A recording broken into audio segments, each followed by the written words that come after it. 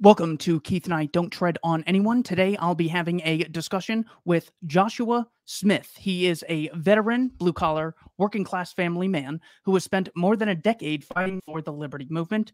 He was 3 times elected to the Libertarian National Committee, once with the endorsement of Ron Paul, and he's the host of Break the Cycle podcast. Also joining me is Dr. Michael Rectenwald. He is the author of 12 books, including Google Archipelago, The Digital Gulag, and the Simulation of Freedom. He's a speaker and writer for the Mises Institute, and he is a cancel culture target, former professor at New York University. Gentlemen, I really appreciate you coming on to discuss the methods of how you're going to communicate the ideas of freedom if we get the potential to be on the stage in the presidential debates. Starting with Mr. Smith, can you give me an example of a law that you oppose on economic and moral grounds? 2 minutes. Sure. Well, I mean, we could point to a number of laws, right? I mean, pretty much all economic law at this point is morally repugnant. They use this to continually break us down through taxation and inflation. And, the charter for the Federal Reserve should have never been enacted. The 16th Amendment is wildly immoral. Collecting taxes from people and using them to constantly fight never-ending wars around the world, absolutely immoral, and economically it is not helpful to the people of America. So, if I had to, it would be the Tax Act. Probably is probably the one that I would say the most immoral, and for economic reasons, it's a terrible law. And the IRS must be abolished, and we must do away with income tax. Thanks. Is that short enough? Is that short enough for you? You got 70 more seconds if you got anything else. It's pretty much, to me, it's all economic laws are immoral to me. I think that forcing Americans to pay for, pet projects of the ruling elite class is immoral and economically not sound. It's not helpful. It doesn't help Americans at all, and it's got to be ended. So, Dr. Rectenwald, give me an example of a law you oppose on moral and economic grounds. That's a great question. So I think the most egregious law is the legal tender law. It's both immoral and economically disastrous. Legal tender law gives monopoly power over the power to print money by the Federal Reserve. So it's a monopoly situation. And then when they print this excess money, they deflate the dollar, and they likewise introduce inflation. And if they get a chance to institute the CBDC, the central bank digital currency, they'll be able to do this with the stroke of a key instead of whatever it takes to get the presses to roll. So we're looking at a legal tender law which monopolizes money and banking and causes inflation. It's just, and this money is usually distributed, at least the first parts of it and the lion's share, to the favored partners of the banks and the Fed. And so the answer to this is privatized competitive banking and currencies. We need a competitive banking and currency marketplace so that we can have parallel currencies like Bitcoin, like people that like gold and use it for like monetary metals. You draw from it and are able to spend based off of a holding of gold, and other possibilities. I mean, really, it's up to the network of producers and consumers whether they'll accept your currency. But we need parallel currencies and privatized banking, private competitive banking and currencies. Mr. Smith, why are some countries wealthy and others impoverished? It depends on the immoral actions of the government. Truly, I mean, I look at it this way. In America, I'm an American first candidate. I'm running to represent Americans. I'm running to represent the people here that the ruling elite obviously hate with a passion. I think that most countries that are, rich or wealthy or well off, probably don't have as immoral government as some of the ones that are less wealthy and destitute Like, we're constantly talking about China in the news media currently, and how powerful they can be and how much they want to improve their position over America and this and that. But the truth of the matter is, there's hundreds of millions of people in poverty in China right now. Their entire economy is a house of cards. It's totally able to fall at any point. And America's not much different at the end of the day when you really think about it. But I just think that it really comes down to the morality of whatever ruling class is ruling over those countries. Everyone's got a different economy. So, but I'm more concerned with America. Mr. Rectenwald, why are some countries wealthy and others impoverished? I think that's a very easy question to answer, and it comes down to the degree to which they have a free market. So the free market increases productivity, unleashing a tremendous power of production, and capital accumulation is necessary for the productive processes to accelerate and to extend. Have to be extended production processes, which brings down prices and delivers more and better goods to consumers. So this actually ends up raising wages relative to goods. So I think that the answer is simply the degree to which a private market, a free and unimpeded marketplace, is established, and that means, of course, the lesser governmental intervention that is in play, the better the economy will be. So government intervention in the economy, although these people that are for social welfare and other measures, they actually increase the very problems that they claim to be addressing, to mitigating, like homelessness, like poverty, like mental illness, you name it. Whatever they target with their money, it makes it worse. So this is really the upshot. It's really private enterprise and a capitalist system, really as capitalist as possible.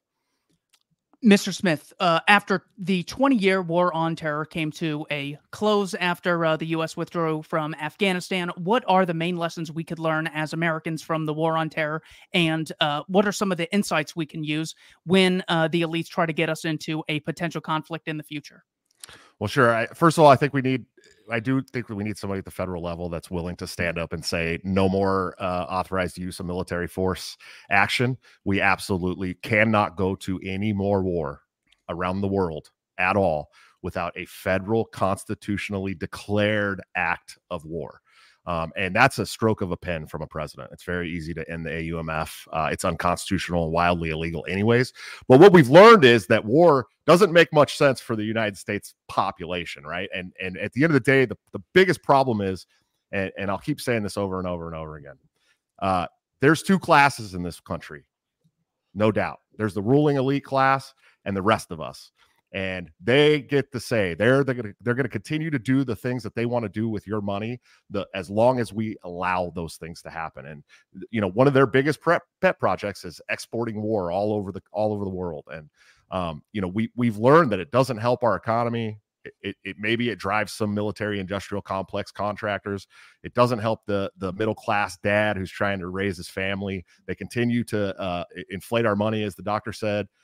And they're doing this to prop up a military industrial complex, to prop up these constant wars around the world. And it's got to stop. It absolutely has to stop. I don't know that, we could talk all day about whether the Libertarian's going to get elected to the presidency, whether we'll ever have a Libertarian federal government. I think that's a wild thing to even imagine. I don't think that's ever going to happen. I think at the end of the day, it's going to take a lot of people standing up and nullifying all of the federal government's bull around the world, around the country. You're going to have to go in and take your local guns and your municipalities and your counties and your states and start telling the federal government we will no longer go along with your dictates. And I think that an important part of that is the Defend the Guard legislation that gives us the opportunity to tell the federal government that we won't send the state's National Guard to war without a federal declaration of war. So I think we've learned a lot. I think that we've learned that 10 seconds. Sorry, I think we've learned that the federal government is lying to us and getting us involved in these. And I think more people are waking up to it every single day. So. Mr. Rectenwald, what is the lesson we can learn from the war on terror? Well, the war on terror teaches us that, the regime basically premises its actions on a tissue of lies. We saw this with reference to the war in Iraq, the Afghanistan war. We thought we were told, I never thought, but we were told that we were, going after the perpetrators of 9/11 while bombing Iraq. And I protested that war way back when, all the way back to February of 2001, before it effectively started. So what we've learned is that the war on terror, while supported by some people on the right, for example, has actually turned into a weapon being used against them. So it was first meant to supposedly be a war on, terrorists, external enemies to the state and so on and so forth. Now it's actually being used on domestic terrorists, so-called.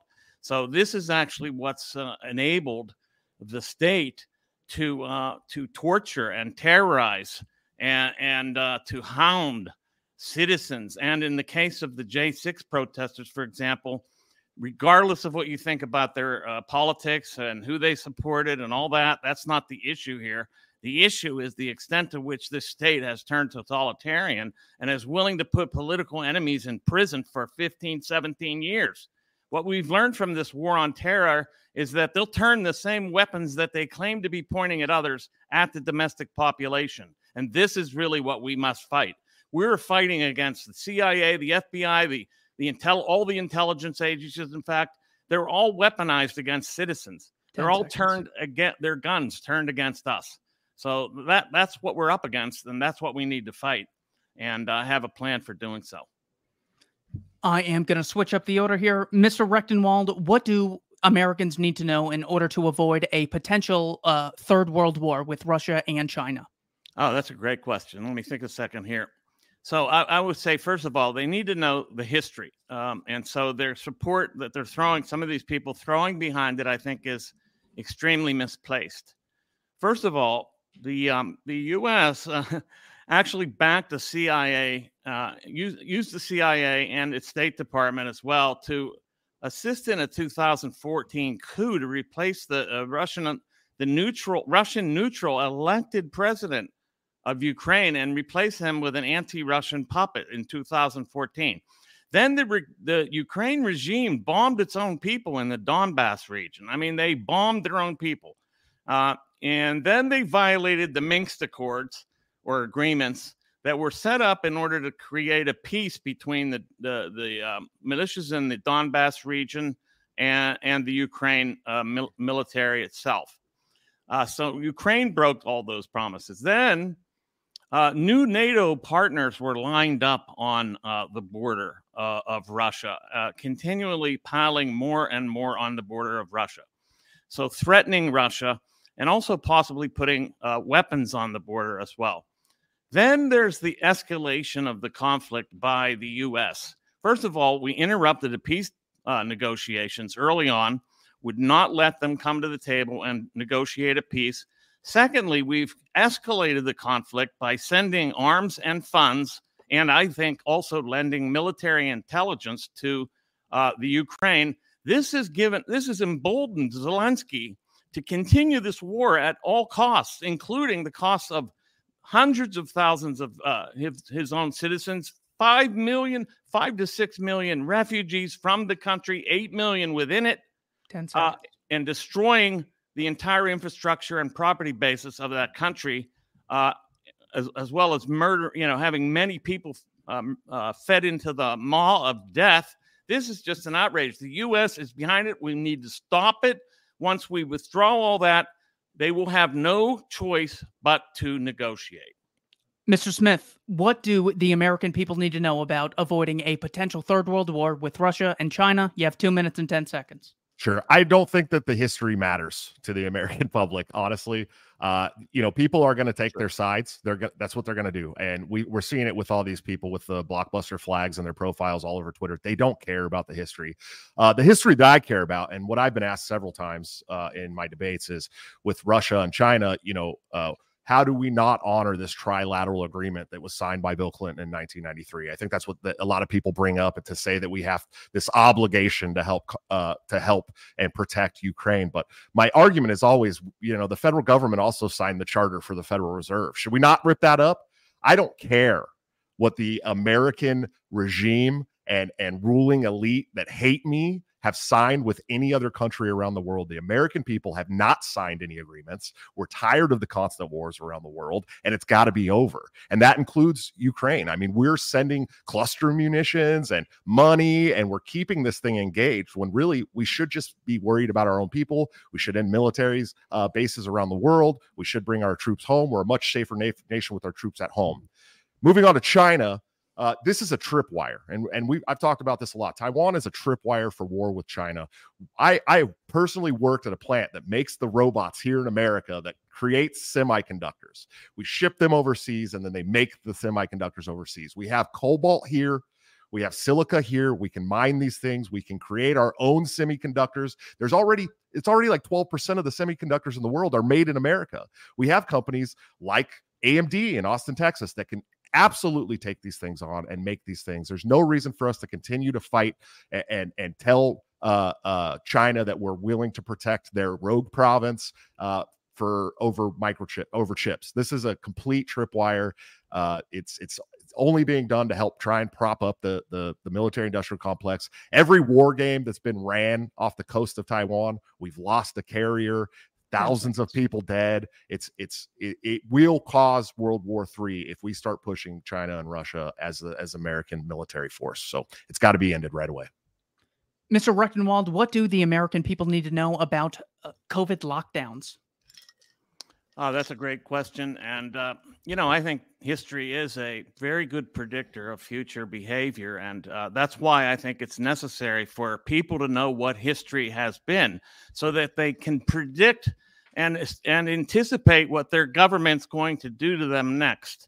So what we learned from COVID, in fact, was that this government will go to any lengths to lock us down, to try to create emergency situations in which they take greater and greater control over our lives. They effectively they created a cartel system with big pharma who colluded to track and trace us and vaccinate us against people, trying to vaccinate people against their wills at the cost of their employment or their social standing. So we learned that there was massive collusion between big tech and various departments of the state, and they colluded to censor us and to disseminate nonstop propaganda. We learned that the government was willing to participate in the largest transfer of wealth from the bottom to the top in the human history, in all of human history. We've learned that this state would lie about everything, including the efficacy of vaccines, the efficacy of masks, the efficacy of social distancing, and worst of all, probably in terms of the economic order, the efficacy of lockdowns, which ruined our economy, destroyed millions of businesses, ruined millions of lives, and had absolutely no efficacy, and there was no science to back it. So what we've learned is the extent to which this state will go to control, lie to, propagandize at, and destroy our way of life. Mr. Smith, what do the American people need to know about lockdowns? Well, I think we learned a lot through the COVID era, but it's not anything we didn't already know. We know that the ruling elite hates us, wants us fat, sick, and nearly dead. It's very, very important to them that they have the control over our lives. But what it boils down to is the federal government has a much higher time preference than most of the American public.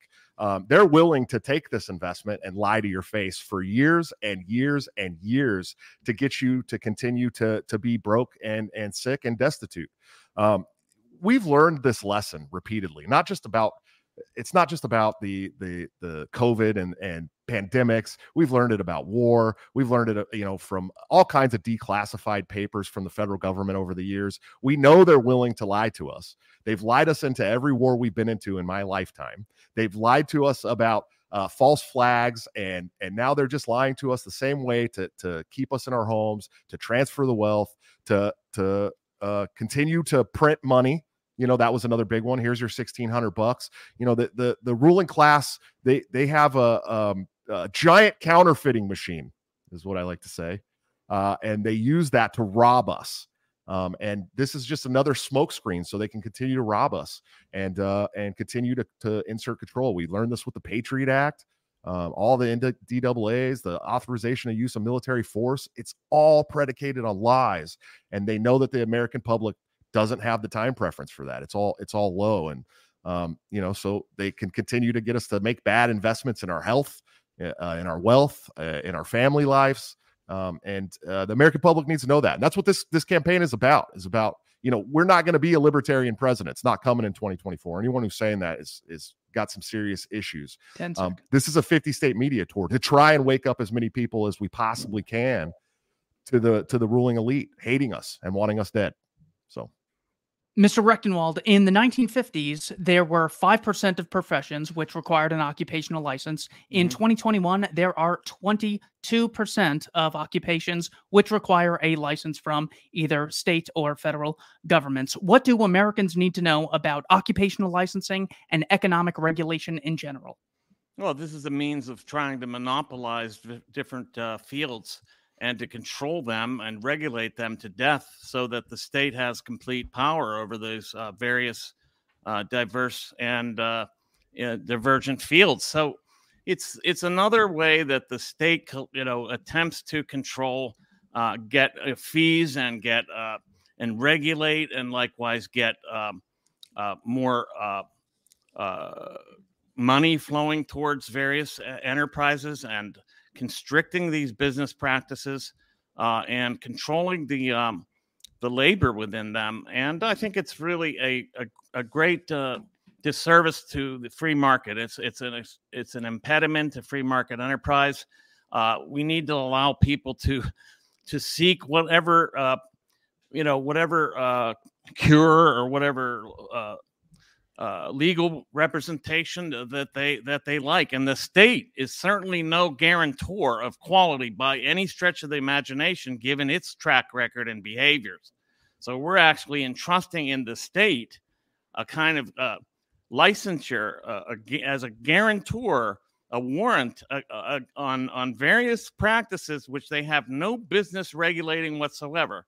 So they're creating limited monopolies this way. They also do this with patents, and Big Pharma is the great beneficiary of this. And they do it with other industries as well. And with the big tech, they do it with the FCC. I mean, they regulate everything. They want to have control of it all. It gets them more money into their coffers. Plus, it creates limited monopolies, in some cases, complete monopoly. So this is a very terrible practice. We need to leave it to consumers to be educated enough to know what they need. Thank you.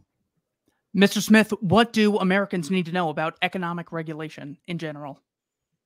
I thought we were talking about professional licensing. Are we occupational licensing and economic regulation? What do Americans need to know about this? Sure. Well, look here.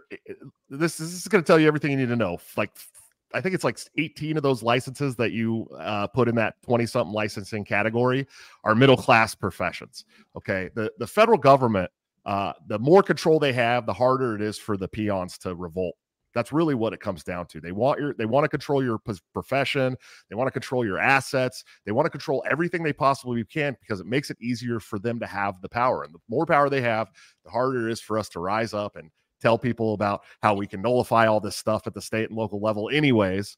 And so it's, these economic regulations are put into place to, like the great doctor said here, that, it continues to put money in their coffers, but it also gives them a level of control over millions and millions and millions of people who work in these professions every single day, that they hate, by the way. They absolutely can't stand these people, but they help them. They're tax cattle. At the end of the day, we're all tax cattle to them. And so they have to have control of that to keep control of the narrative.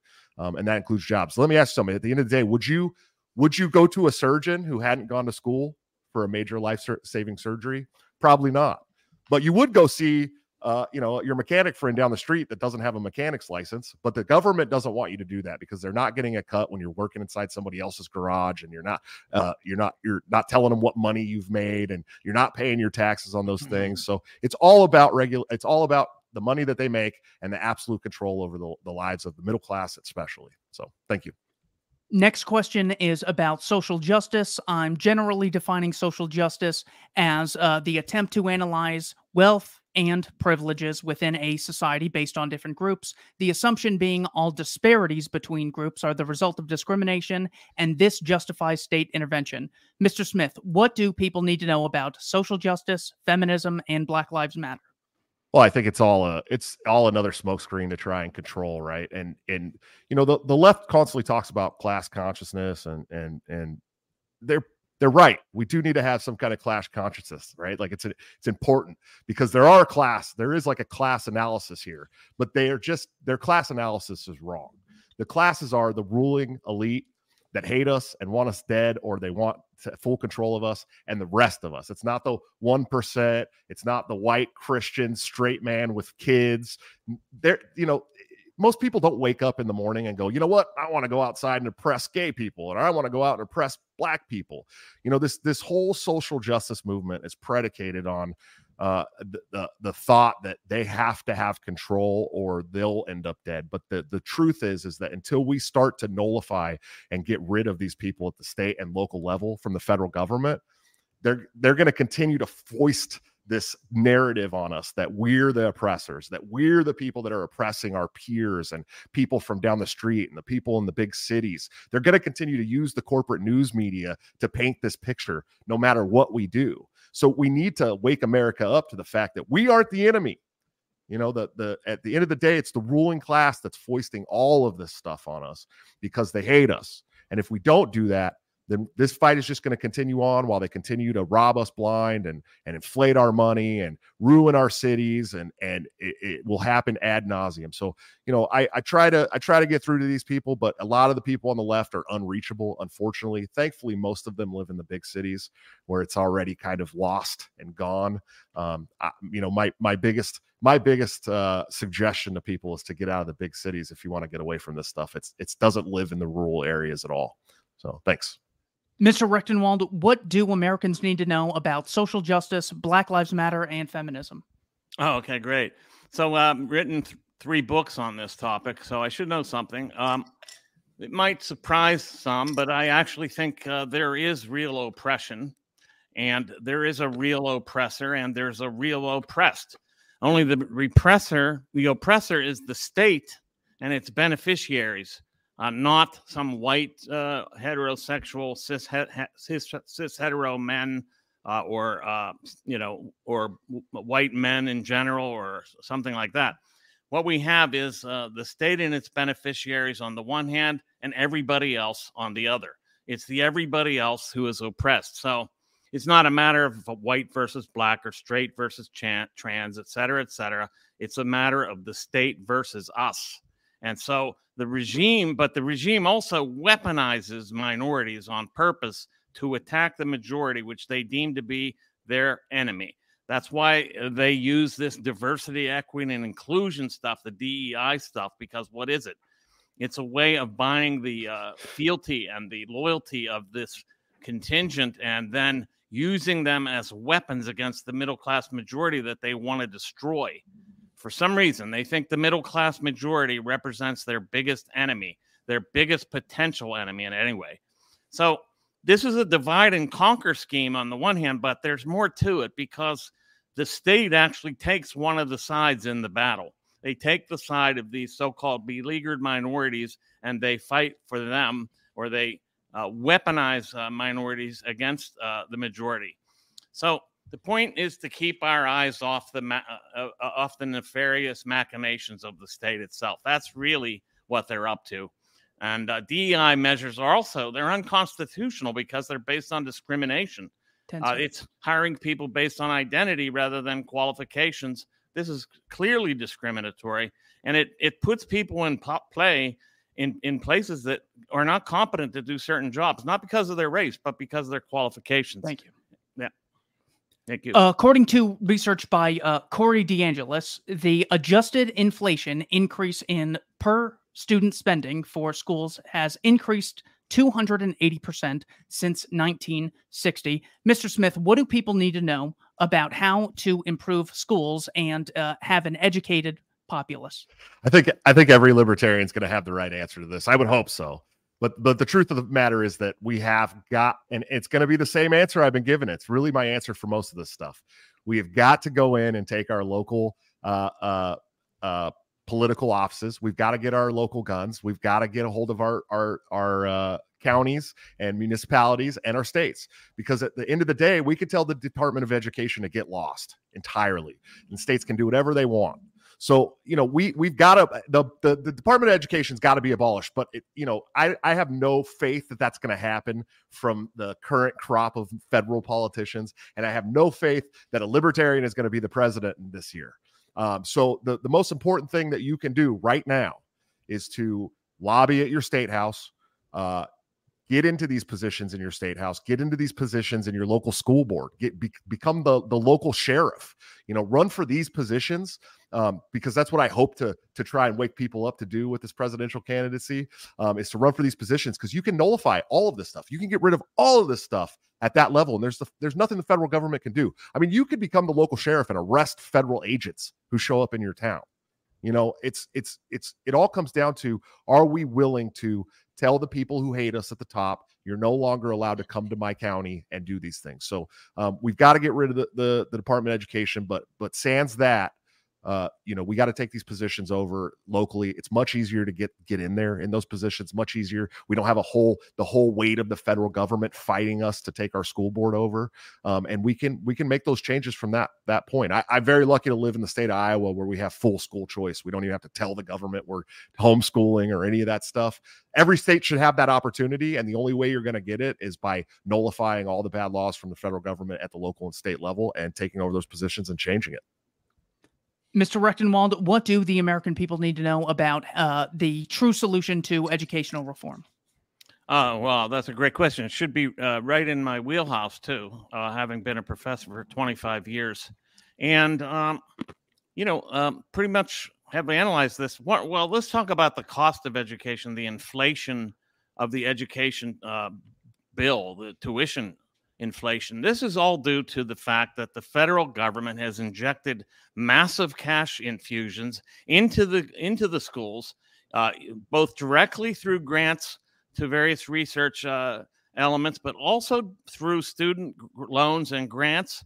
They have inflated the cost of tuition thanks to that. Another thing that's gone on within higher education, I know this intimately, is there's this burgeoning administrative class, which has ballooned over the since 1990. I think it's doubled, and now the administrators now outnumber faculty in universities, for example, and sometimes they even outnumber students. Sometimes they have a one-on-one ratio between students and administrators, so everybody gets their own administrator to walk around with them all day. They shadow them. So, and anyway, the reason we have this kind of administrative bloat and other issues like that is the federal government's infusion of money into these schools, allowing them to grow this cancerous administration class and completely destroying the educational experience, because they have turned it into a police state. As I talked about in my book, Springtime for Snowflakes, they've turned to the university system. They have these Stasi state-like apparatuses called bias reporting hotlines on campuses, turning students into spies against each other. So what we need to do is get the state out of these universities, get state funding cut, get rid of federal loans and grants. Mr. Smith, if you had the opportunity to speak to Joe Biden supporters, what would you tell them if you had 2 minutes of their attention? Oh, geez. Are Joe Biden supporters reachable from libertarian point of view? I don't know. I think I'd like to go back to this class consciousness argument. I think that the left and even the progressives to some point are really in tune with this class consciousness and this class analysis, and making up all these different classes around the country. And I just really want the opportunity to let them know that the class that they support politically is the only other class besides them, and that's the class that's robbing them blind and devaluing their dollar and making them make a bunch of malinvestments, and continues to use their money for pet projects around the world, including warfare that kills millions of people in the 20th century. So being able to sit down with Joe Biden supporters, it's a hard sell. But I think that, if we had the opportunity, we need to let them know that, there's the oppressor class. That's the ruling elite. It's not your neighbor Rich down the street that has a little bit more money than you. And you're the only other class in America. And they're going to use every tactic they possibly can to continue to railroad you, steal from you, and make you sick. And so that's probably what I would the avenue I would take if I got to sit down with Joe Biden supporters. But most of the time, they don't really like to talk to me. I do like one more thing too before I end this. There's something that I like to do when I talk to them. But instead of using the term free market, which always shuts down the conversation almost immediately, I like to use consumer driven market. It makes a lot more sense to them. It doesn't shut down the debate right away, and it gives me the opportunity to talk about some of these monetary issues that they're feeling in the Federal Reserve too, which is really important. So those are the avenues that I would take for the Biden supporters for sure. Mr. Rectenwald, you have the attention of Biden supporters for 2 minutes. What do you tell them? They have 2 minutes. They have an attention span of 2 minutes. I didn't know that. So let's go to the point. I would tell them that, look, what they're railing against are a bunch of false opposition, controlled opposition, if you will. They are suggesting that, that the oppressors or the straight white males that, we're dealing with, I think there are a lot of unconscious Marxists amongst these people. They don't really know that they're Marxists, but they've absorbed it through osmosis. So they buy into the labor theory of value and the idea of exploitation.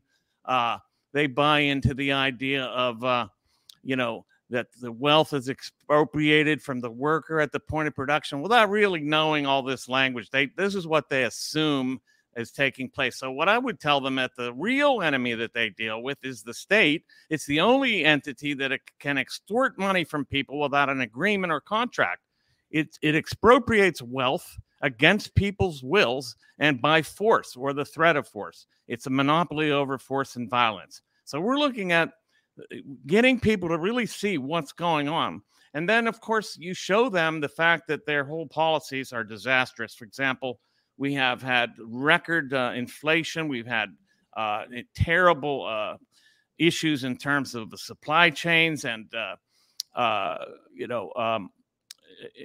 at the rate of poverty and homelessness. It's increased every time they throw social welfare at something. They make it worse, and this is being writ large now in the United States.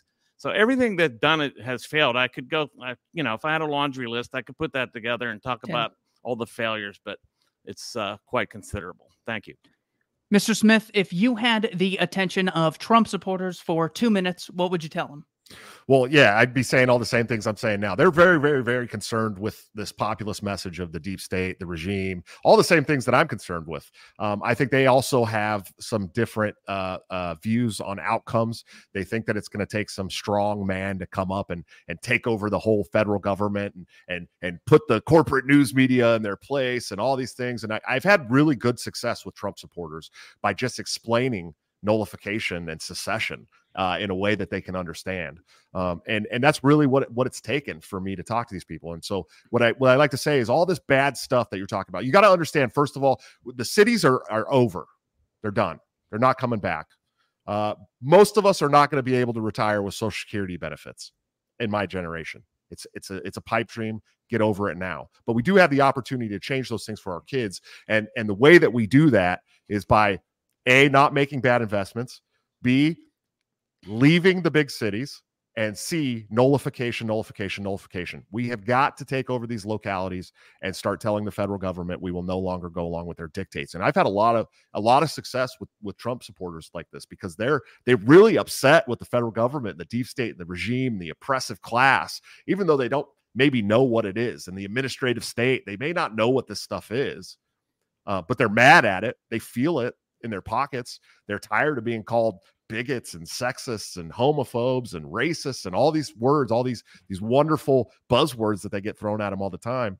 The best way to get rid of that stuff is to start taking over your localities and telling the federal government to buzz off. And I think we can do that. And I honestly think that's an accomplishable goal that they believe is also accomplishable once you explain to them how easy it is to become the county sheriff. So that's the avenue I would take with them and do take with them. And it's been very, very successful. I have several people that have switched over from the Trump campaign to come and work on my campaign. So thank you. Yeah, thanks. Mr. Rectenwald, you have Trump supporters' attention for 2 minutes. What do you say to them? I would say, first of all, I'm very encouraged by the fact that there's a huge contingent of people, and many of them Trump supporters, who are utterly disaffected with the regime, the establishment. They hate it. They find it to be repulsive and completely elitist and oppressive, and they're right. They have a lot of the symptoms correct. They understand the symptoms. They just don't get the causes, and I would point that out to them. They don't see the causes as top-down government. They think that Trump can come in and as a top-down revolutionary or whatever, just overtake all of these agencies and take over and flush them out and fill it up with good people. They don't realize that what we need is a bottom-up revolution that starts from the ground up. And I've written about this, and I spoke about it at the Mises Institute last weekend. I would say that what we're looking at is getting to these people and showing them the real source of the problem, then pointing to the solutions. I think decentralization and nullification and building local communities, parallel economic orders, parallel social orders, parallel educational orders, parallel currency, and just a parallel structure in society altogether. But there are dangers involved with localism that have to be looked into. And that is the fact that even local governments have been infiltrated by globalist interests. They have infiltrated them, and they are attempting to implement Agenda 2030 objectives. This has been going on. I've witnessed it, and we need to be very cognizant of the kinds of infiltration that's going on in local government. It needs to be thwarted. And we need to get libertarians in there who understand the dangers of control. Thank you. One of the great contradictions that Democrats and Republicans believe in is they say monopolies are terrible. We get higher prices and lower quality than we otherwise would. And also the state should monopolize policing, schooling, the currency. The state should monopolize healthcare. And then they list all these things. When it comes to the monopoly of security, in the face of all of the riots that we've seen, especially in 2020, people go from living in a state of mind where they think, my house is more or less secure, to living in total insecurity. Businesses that have taken decades to build are trashed in the matter of a few hours. Mr. Smith, what can Americans do to increase the amount of security privatization in hopes of increasing the quality of security of their private property?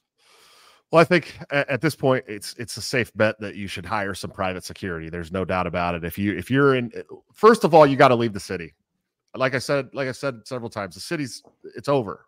The cities are completely taken over by these heathens that are agent of the state and their hate for us at this point. It's going to be very hard in most cities around the country for you to succeed as a business in those cities now.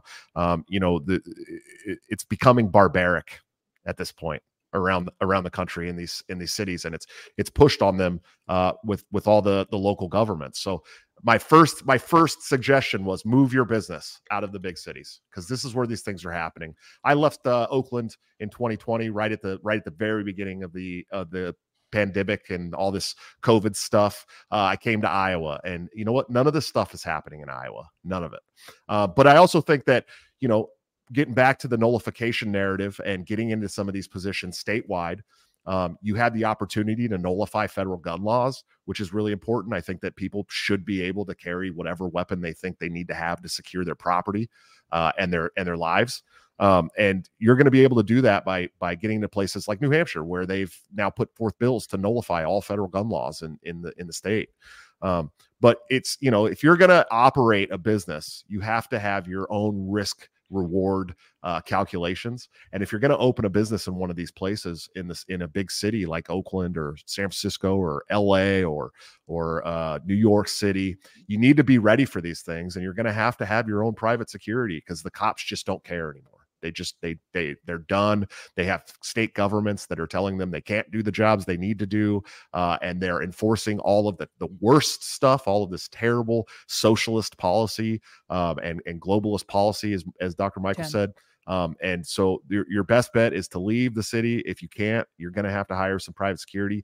Please start getting into your local and federal and state governments and nullifying all of these terrible laws that are making your life and your business life harder. Mr. Rectenwald, what do Americans need to know about privatizing security? Well, they need to understand that we need to get rid of the monopoly on force and protection in this country and around the world. This is just an outrage. They are against monopolies, as you put it. It's a contradiction. They're against corporate monopolies, and which are very rare, but they're against them. But they're not against the state having monopolies over anything. In fact, they would like the state to have a complete monopoly over all production, i.e. socialism.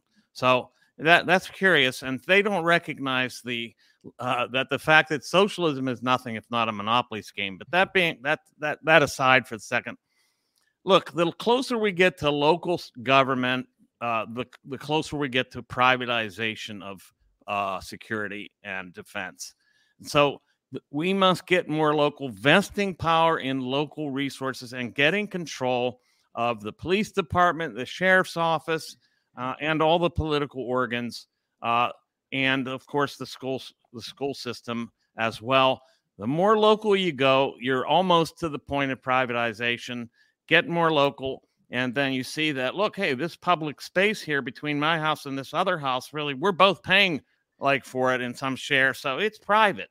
Then we could maybe split it up at some point. Once we get local, it all comes crystal clear how private property rights and not having so-called public property, it becomes very clear how this is possible and really quite logical and necessary.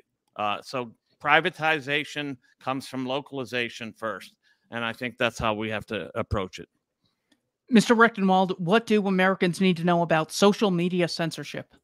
Yeah, I mean, having been canceled off of Twitter for my anti-PC NYU prof, later anti-woke PC, or anti-woke prof account, just for saying some things about the neo-Malthusianism of the transgender movement.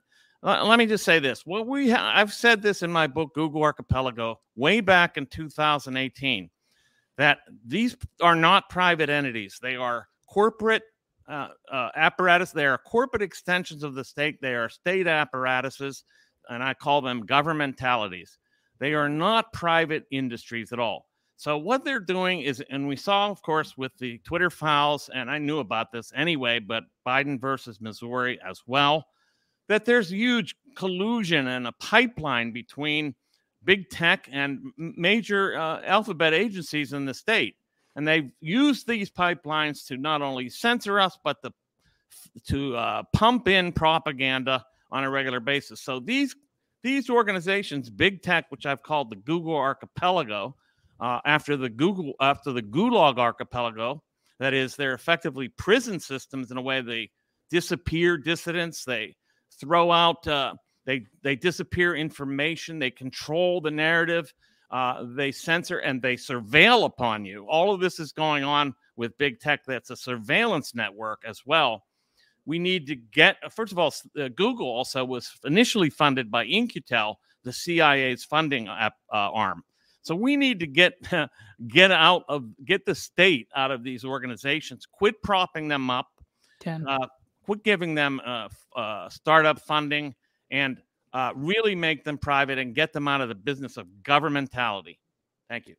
Mr. Smith, what do Americans need to know about social media censorship? Well, first of all, they need to know that when the owners of these things can be dragged into congressional hearings and then questioned about the privacy and why they would keep conversations between private citizens private from the federal government, they're no longer a private entity. They are no longer a private enterprise. They are an arm of the government collecting your data and giving your data to the government.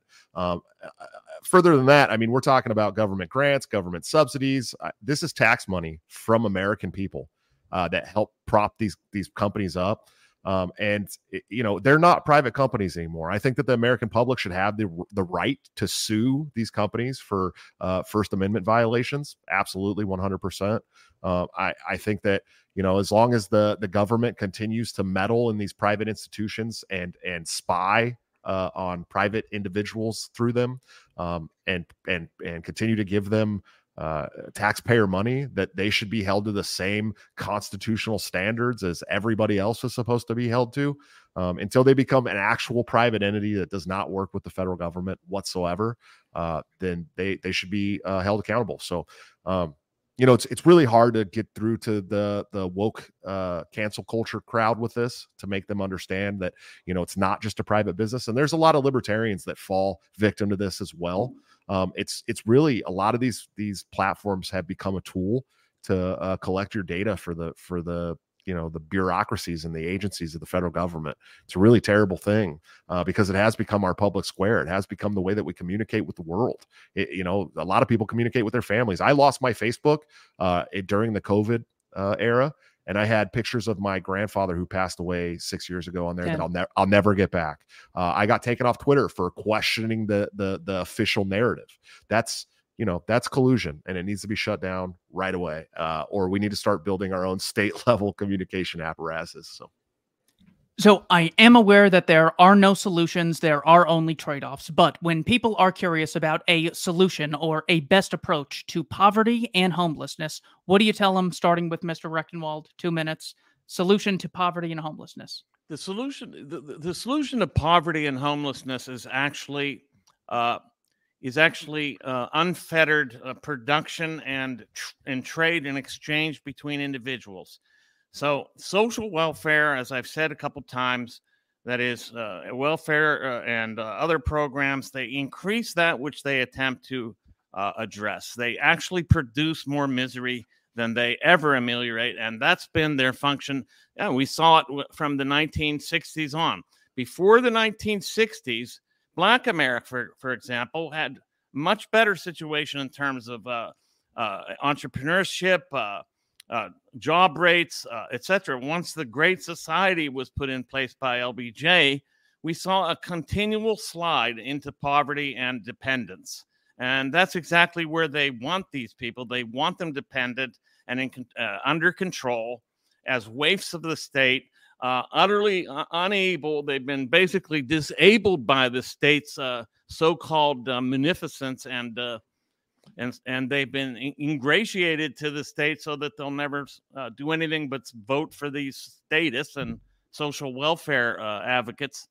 I would tell them poverty is not ameliorated by cutting up the pie and passing it out to more people. The economy is not a pie that you can cut up and pass around.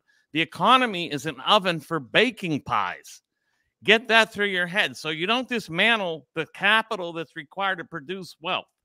You can't treat the economy like a pie, and therefore everybody gets a cut and everything's fine. There's nothing left. Once you do that, there's no productive capacity left. You can't destroy capital that way. Thank you.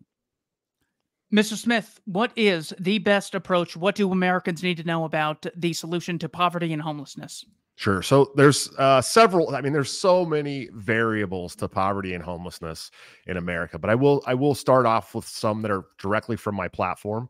The biggest climb in homelessness in America came over the 10 to 15 years after Gerald Ford signed Title 4D into the Social Security Act into law.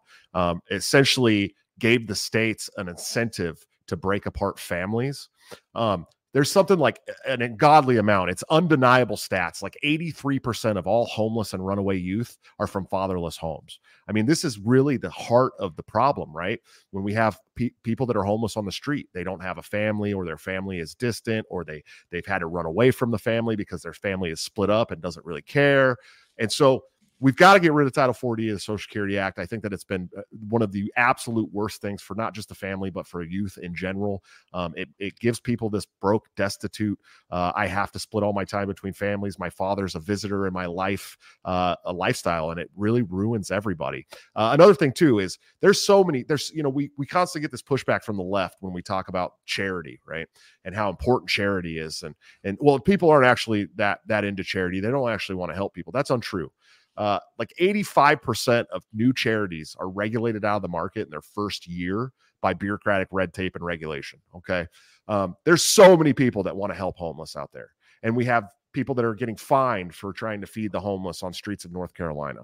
Okay. This is something that's got to be stopped, and can be stopped at the local level, which I think is really important, and the state level, by getting into those positions and nullifying these terrible regulations that make it so you can't go out and feed the homeless, or you can't help house the homeless. You can't help clothe the homeless. There are people out there that legitimately need help. And the only way we're going to accomplish that is by getting rid of all these regulations on them. So we got to bring the family unit back. The family structure is the strongest structure in any individual's life. And we've got to get rid of the regulation that keeps charity from enacting help for these people. Mr. Rectenwald, 2 minutes and 10 seconds. How do we promote a culture of meritocracy, private property, consent, social cooperation, and family values without getting hold of the state, assuming that the next president is not going to be a libertarian? What can we do in our own personal lives to promote the society that we want to live in? Yeah, we have to do this by virtue of our own activities. So we have to practice the free market in our own lives. We need to divest from particular types of investments like ESG. We need to pull out of, we need to have parallel currencies in place in case the CBDC is put into play. We need to create the kind of worlds that we need. We have to be a remnant, at the very least, a remnant that passes a legacy onto the future of individual liberty and the ownership of one's own property and rights to exchange property. This is the least we can do for posterity. If we do nothing more, we'll have done something, but it may not. It's not the most we can do. The most we can do is actually build communities on a local basis that control their own destinies, vest power in the people at the local level, and create the kind of economies that we would like to see proliferate on a larger scale. Thank you. Mr. Smith, what can we as individuals do to promote a culture of meritocracy, private property, consent, social cooperation, and family values? Sure. So I once had great Patrick Smith from Dithenthral Media on my show, and I asked him a question similar to this. As an anarchist, as somebody who absolutely refuses to work in politics or the state, what do you think is the best way that you can enrich, the world that you live in? And he says, well, it starts with yourself, right? It's always going to start with yourself, because when you do the right things and people see you, they want to do the right things too. When they see these great investments that you make, or how well you take care of your home, or any of these good things, how good of a parent you are, the people want to be like you. So the first thing we need to do is set an example as human beings, right? Because when you do well in your own home, your community does well. When your community does well, it starts to take hold in your county. It starts to take hold in your state. And we see this a lot in these states that are more prosperous than some of the other states like California, right? And so that's very, very important. And I also want to preface this with, this is about work, but during the COVID stuff, we had this mandate come down that said, hey, by December 10th, if you haven't taken the vaccine, you're going to be walked out of the building. It'll be your last day, December 10th. And I wasn't going to take the thing, and my family wasn't going to take the thing. I wasn't going to give it to my children. So I went around to the coworkers that I have and said, hey, I don't want to take this thing. And they were like, well, we don't want to take it either, but we don't want to lose our jobs. I said, well, why don't we all go to the boss together and tell them that on December 10th, will be our last day. Everybody, they can't operate without us. We're a very important factor of this job. So we did that. And on December 8th, they told us the mandate was dropped and none of us had to get the COVID vaccine. Now, this is just a small piece of what we can do on the local and state level, but we've got to go out and educate people. And that's what I hope to use this presidential campaign for, is to do the same thing that I did at my job for the COVID vaccine around the entire country, and let people know that there is a better way, and we don't have to listen to these federal government dictates by just changing ourselves, changing our communities, and changing our localities. Thanks. One of the things that a lot of LP members are looking for is someone who can take the ideas that really motivated us to become libertarians and communicate them to the masses. Starting with Mr. Rectenwald, give me an example of something you learned from Murray and Rothbard and how you would communicate it to the average voter. Okay, that's great. So, Murray Rothbard's written amazing books. I'd say my favorite, all-time favorite, is Anatomy of the State. And I'd learned so much from that book, and what I would teach. I think I've already talked about what I would teach to the American public about that book, and that who is aligned against us, who is in fact the expropriator of wealth, who is in fact the one who exploits people. It's none other than the state and its beneficiaries. It is not some capitalist class. It is not something like, they're not the ruling class. The ruling class is actually the class that can force you to give them money at the point of a gun, at the end of a gun. I mean, that's what we're dealing with the state. And Rothbard taught me that through that book. Read it, 5-6 years ago, read it again recently. It's an excellent little treatise. And I think it's actually one that's utterly essential to understanding modern life and the state itself. I've given lectures, plenty of lectures across the country, in which I talk about the state and the lessons that I've learned through libertarianism. I'm able to communicate that. A lot of times it comes through other topics like globalism or like the Great Reset. But I'm able to get the points across through vis-a-vis those topics. And I've been pitching, libertarian ideas through my work for many years, and 5 books and hundreds of essays and dozens and dozens and dozens of podcasts. So thank you. Mr. Smith, what is an example of the most important thing you learned from Murray Rothbard, and how would you communicate it to Americans? Well, I think the most important thing that I've personally learned from Murray is the federal government doesn't actually control me. They only control what they can convince the population that they control. And I think I've done really well at, kind of taking the ideas that I've learned from this great literature. For a New Liberty was the first libertarian book I ever read. Actually, if you can believe it, it was a huge jumpstart into this philosophy and this movement. But I'm a blue collar working class guy who spent my entire life thinking that the federal government has the authority and the right to dictate what every state does, what every individual does. They have the right to put you in jail. They have the right to, extract your wealth. They have the right to do all these things. And Murray is the one that taught me that the government doesn't have that opportunity, the authority to do those things. And I've had a lot of success with the blue collar working class. And that's who I am. That's who I speak to. Those are the biggest block of voting people in the United States. Those are the people who are hurting the most from government policy. They're the people who are constantly being told they have to put their kids in government schools. So I've had a real good opportunity to translate those things that I've learned about the actual authority of the federal government to the blue collar working class. And I've got a lot of people to check out and opt out and say, we're not going to do this anymore, whether they join the Libertarian Party, whether they become anarchists, full-blown anarcho-capitalists. I've turned a lot of people over my, 15 years of doing this stuff. So Murray is a great groundbreaker for a lot of people, but he can be a little hard to read for people who have never been into libertarian philosophy before. Maybe not as hard as Human Action by Mises, but pretty hard. So it is good to be able to translate those things to the working class who's never actually read any libertarian philosophy. It's very, very important that we do it in that way and don't just hit them with books right off the bat. So. Mr. Rectenwald, what is the most important thing you learned while being a professor? Yeah, one of the things I learned by being a professor, one of the most important things is to understand where people are based on, to get into their mindset and understand where you're trying to get them from. You have to understand where they are to understand getting to them to another point, like allowing them to reach a certain destination requires you to understand their actual location. So, I mean, I've spent, listen, I hail from the working class. It's not like I'm some Ivy League school kid. I came from the lower north side of Pittsburgh. My family were in construction. So I knew what the difference was between what the educated were saying as compared to the working class. And so I understood how to reach out to and make sense of things for working class people because I came from there.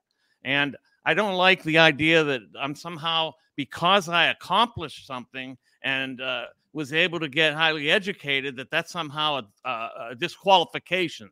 That's utterly ridiculous. In fact, I have, through my efforts, undertaken, have a great deal of accomplishments that have a lot to do with hard work that came from the very principles that I learned in my family, a working class work ethic.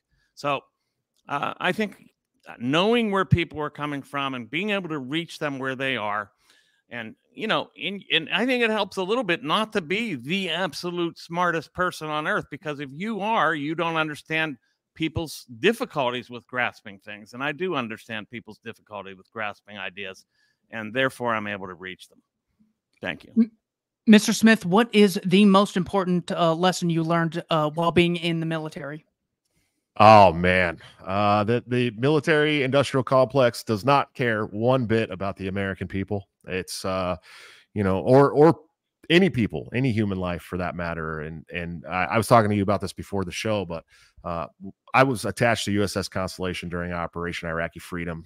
We were the biggest part of the shock and awe campaign. In fact, our specific battle group dropped 100 million tons of ordnance on Baghdad, and I learned that innocent human life doesn't mean much when resources and capital are on the line for the federal government and its cronies. And that's really what brought me here. That's why I'm here today. It taught me that these people are evil. They hate us. They want us dead or completely submitted. They want full control over every life they possibly can. They want full control over every resource they can find. And the only way we're ever going to get away from them is to secede, to tell them they don't have the authority over us anymore. And that's really what the military taught me. And it's taught thousands and thousands and thousands of other vets the same lesson. And that's why I think that vets are so good for this movement. I know a lot of my friends in the libertarian movement have bad things to say about vets. And yeah, there is some atonement that needs to be made from veterans, but nobody understands the state and their evils around the world better than a veteran who's had to take part in that stuff for, predicated on lies and rosy pronouncements. So I've learned that the government lies to us. They hate us. They will kill you if they want something from you and you're not giving it up. And they will do anything they possibly can to foist their pet projects and rule on the world. Thank you guys so much for your time. We have 2 more 8-minute segments here, starting with Mr. Rectenwald. Please ask Josh Smith any set of questions you'd like. I am going to give you 8 minutes. You guys can sort of have the floor. This first 8 minutes is going to be led by Dr. Rectenwald, and then we will switch it up where Josh can lead the conversation. Mr. Rectenwald, what's your question for Josh? 8 minutes. Oh, I would think I have several. I would ask, first of all, Josh, the kinds of vituperation and abuse and vitriol that's been aimed at me by your supporters, I just wonder if you avow this kind of behavior because it's libelous in many cases and also extremely counterproductive. I'm trying to fight the regime, not you. I'm trying to get at what's ailing this world, this country, and this society. I think we're under societal decadence. We're under social disillusion and tyranny at the same time. So what I'm trying to do is wreck the regime, not wreck Josh Smith. And I just wonder whether you sanction this kind of behavior or unaware of it, or if it's something that is completely out of your ken. I mean, I'm not blaming you. I'm just saying that I have to say that I'm almost as surprised as I'm a bit surprised, because it's kind of vituperation and abuse and kind of libel and so forth that I've seen. It's very similar to the leftism that the leftists that came after me back in 2016. I mean, I'm nonplussed by it. It's not rattling me, but it's disturbing. Sure. That's the first question.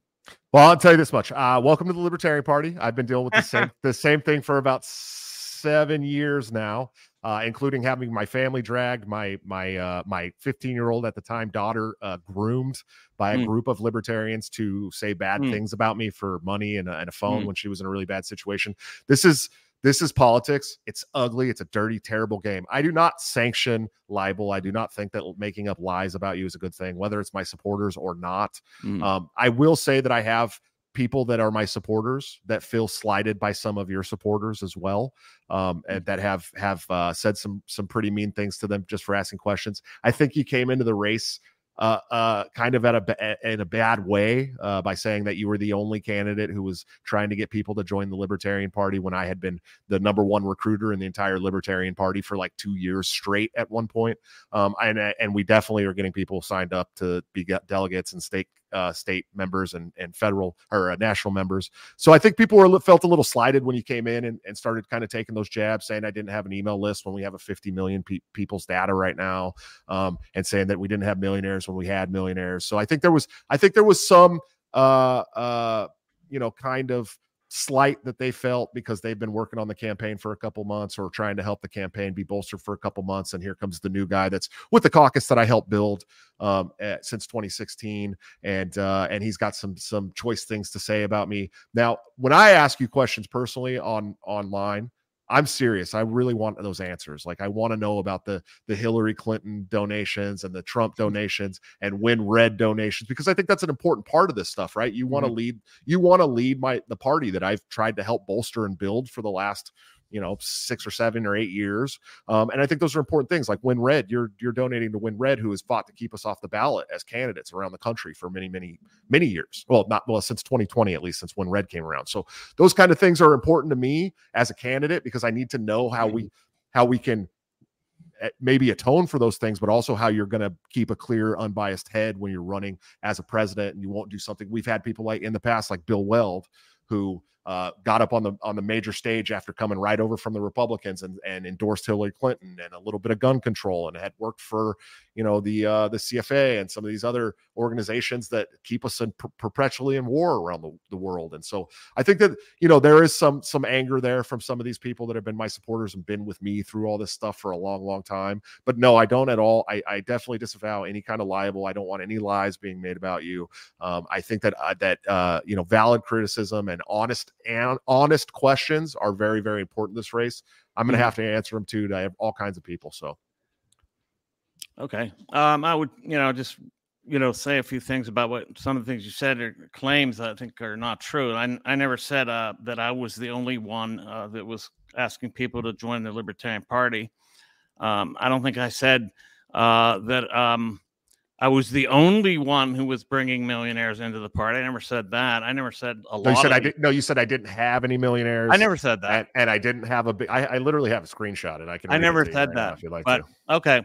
I think a lot of things have been, unfavorably and mistakenly construed. But let's get that behind us. I'm not interested in that. I'm not interested in the kind of backbiting, ad hominem type of attacks that have been leveled at me, like by legions of seeming surrogates. But be that as it may, like I would ask you, I guess what I would like to get at is, how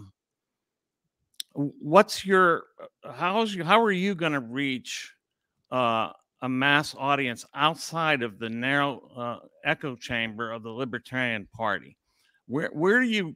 How do you see yourself reaching non-libertarians by virtue of your platform?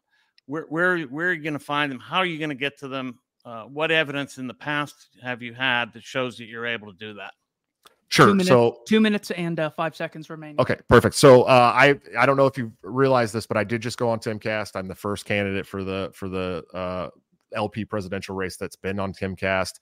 We're working on Sean Ryan. We're working on PBD. We're working to try to get on Rogan. We're going to do all the same podcasts and shows that we said we were going to do, but also we're a media heavy campaign. We're building our own media. I've already put out 2 big campaign videos that have well over 1 million hits each.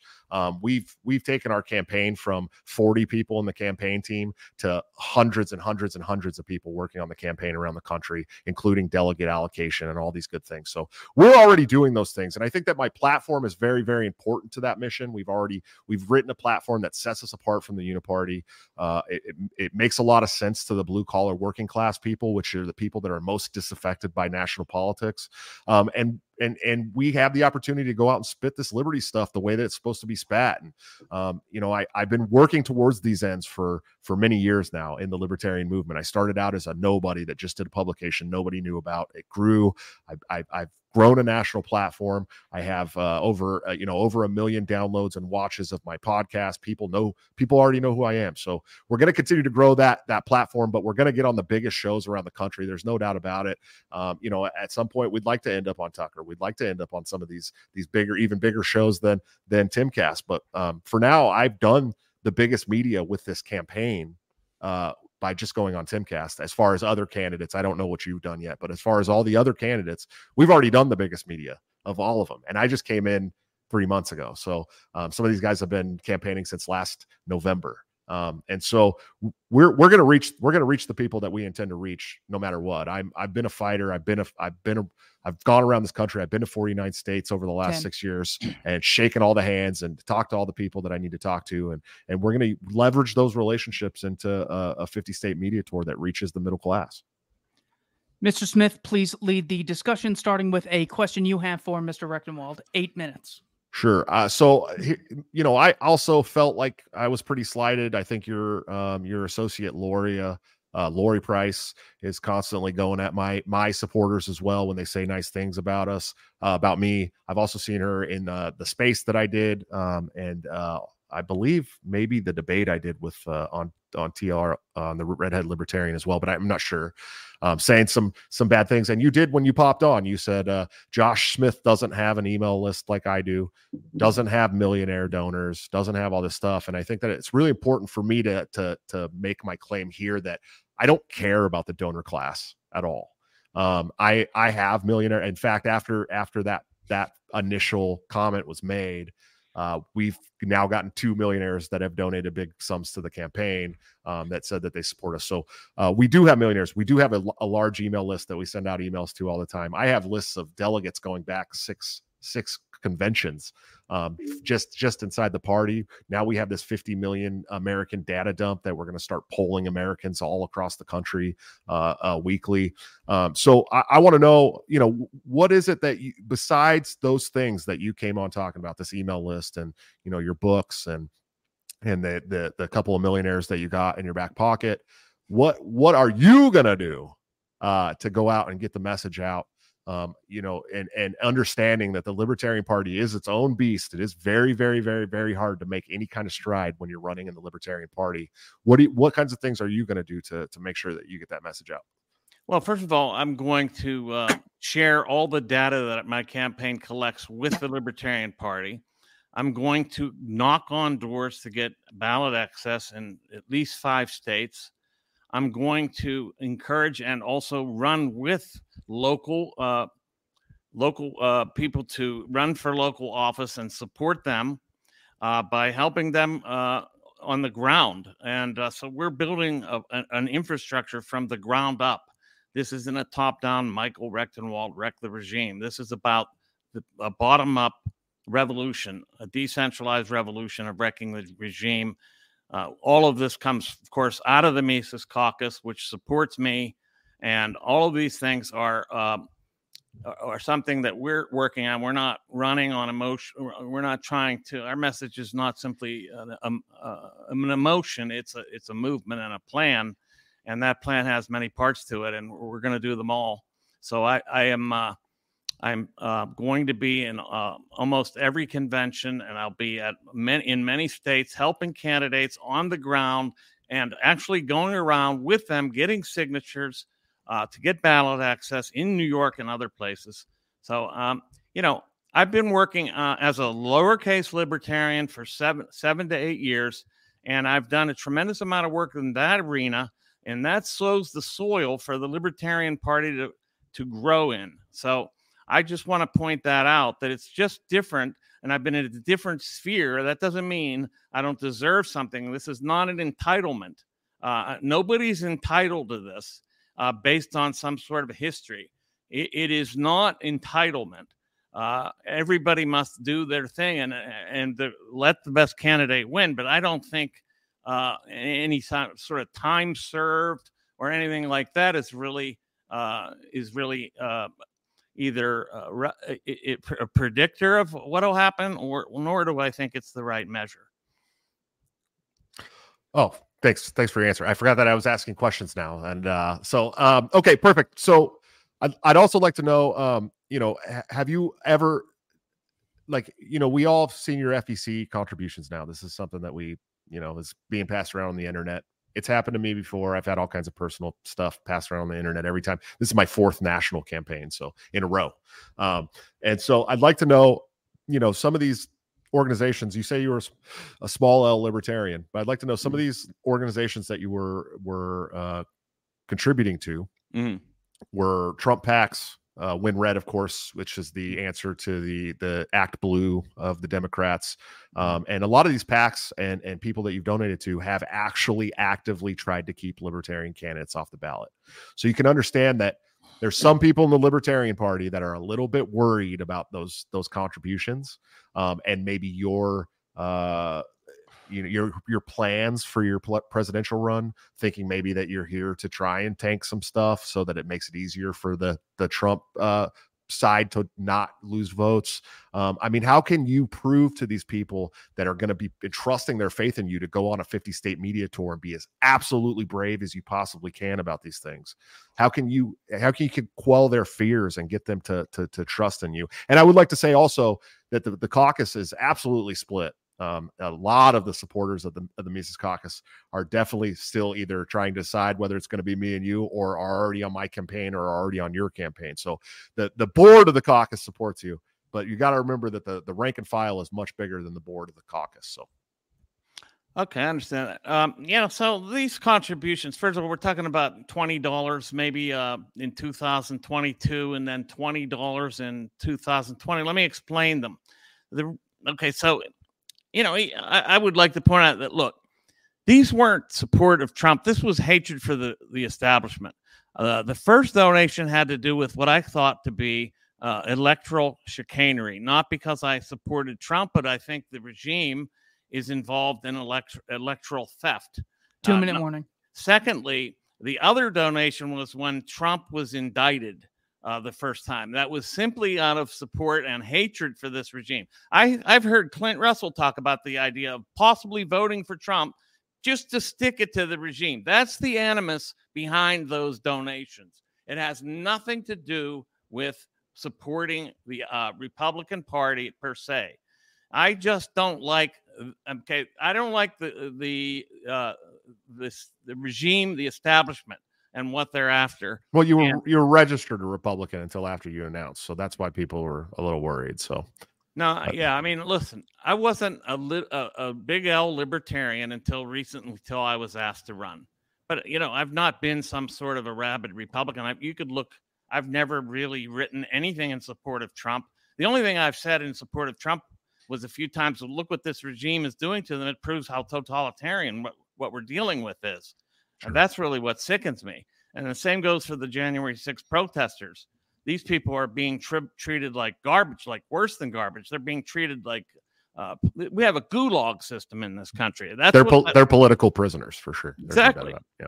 So anyway, sorry for the misunderstandings, and I'm looking forward to actually wrecking the regime. And I don't think that you're my enemy. Okay, Sure. I don't see you as an. I don't either, and I've told several people that I'd be more than happy if I got the nod to have you as a vice presidential candidate as well, and vice versa. So I have no problem with what you're saying. I think the things that you're saying are great, absolutely 100%. I think that this whole debate, and not just the debate, but this campaign is going to come down to who the delegates believe is going to do a better job at communicating, because we don't have difference. I mean, we sat here this whole debate and said the same things in different words. So I look forward to this race, and I look forward to seeing you in DC. And I have no animosity towards you. I just want things cleared up. That's all.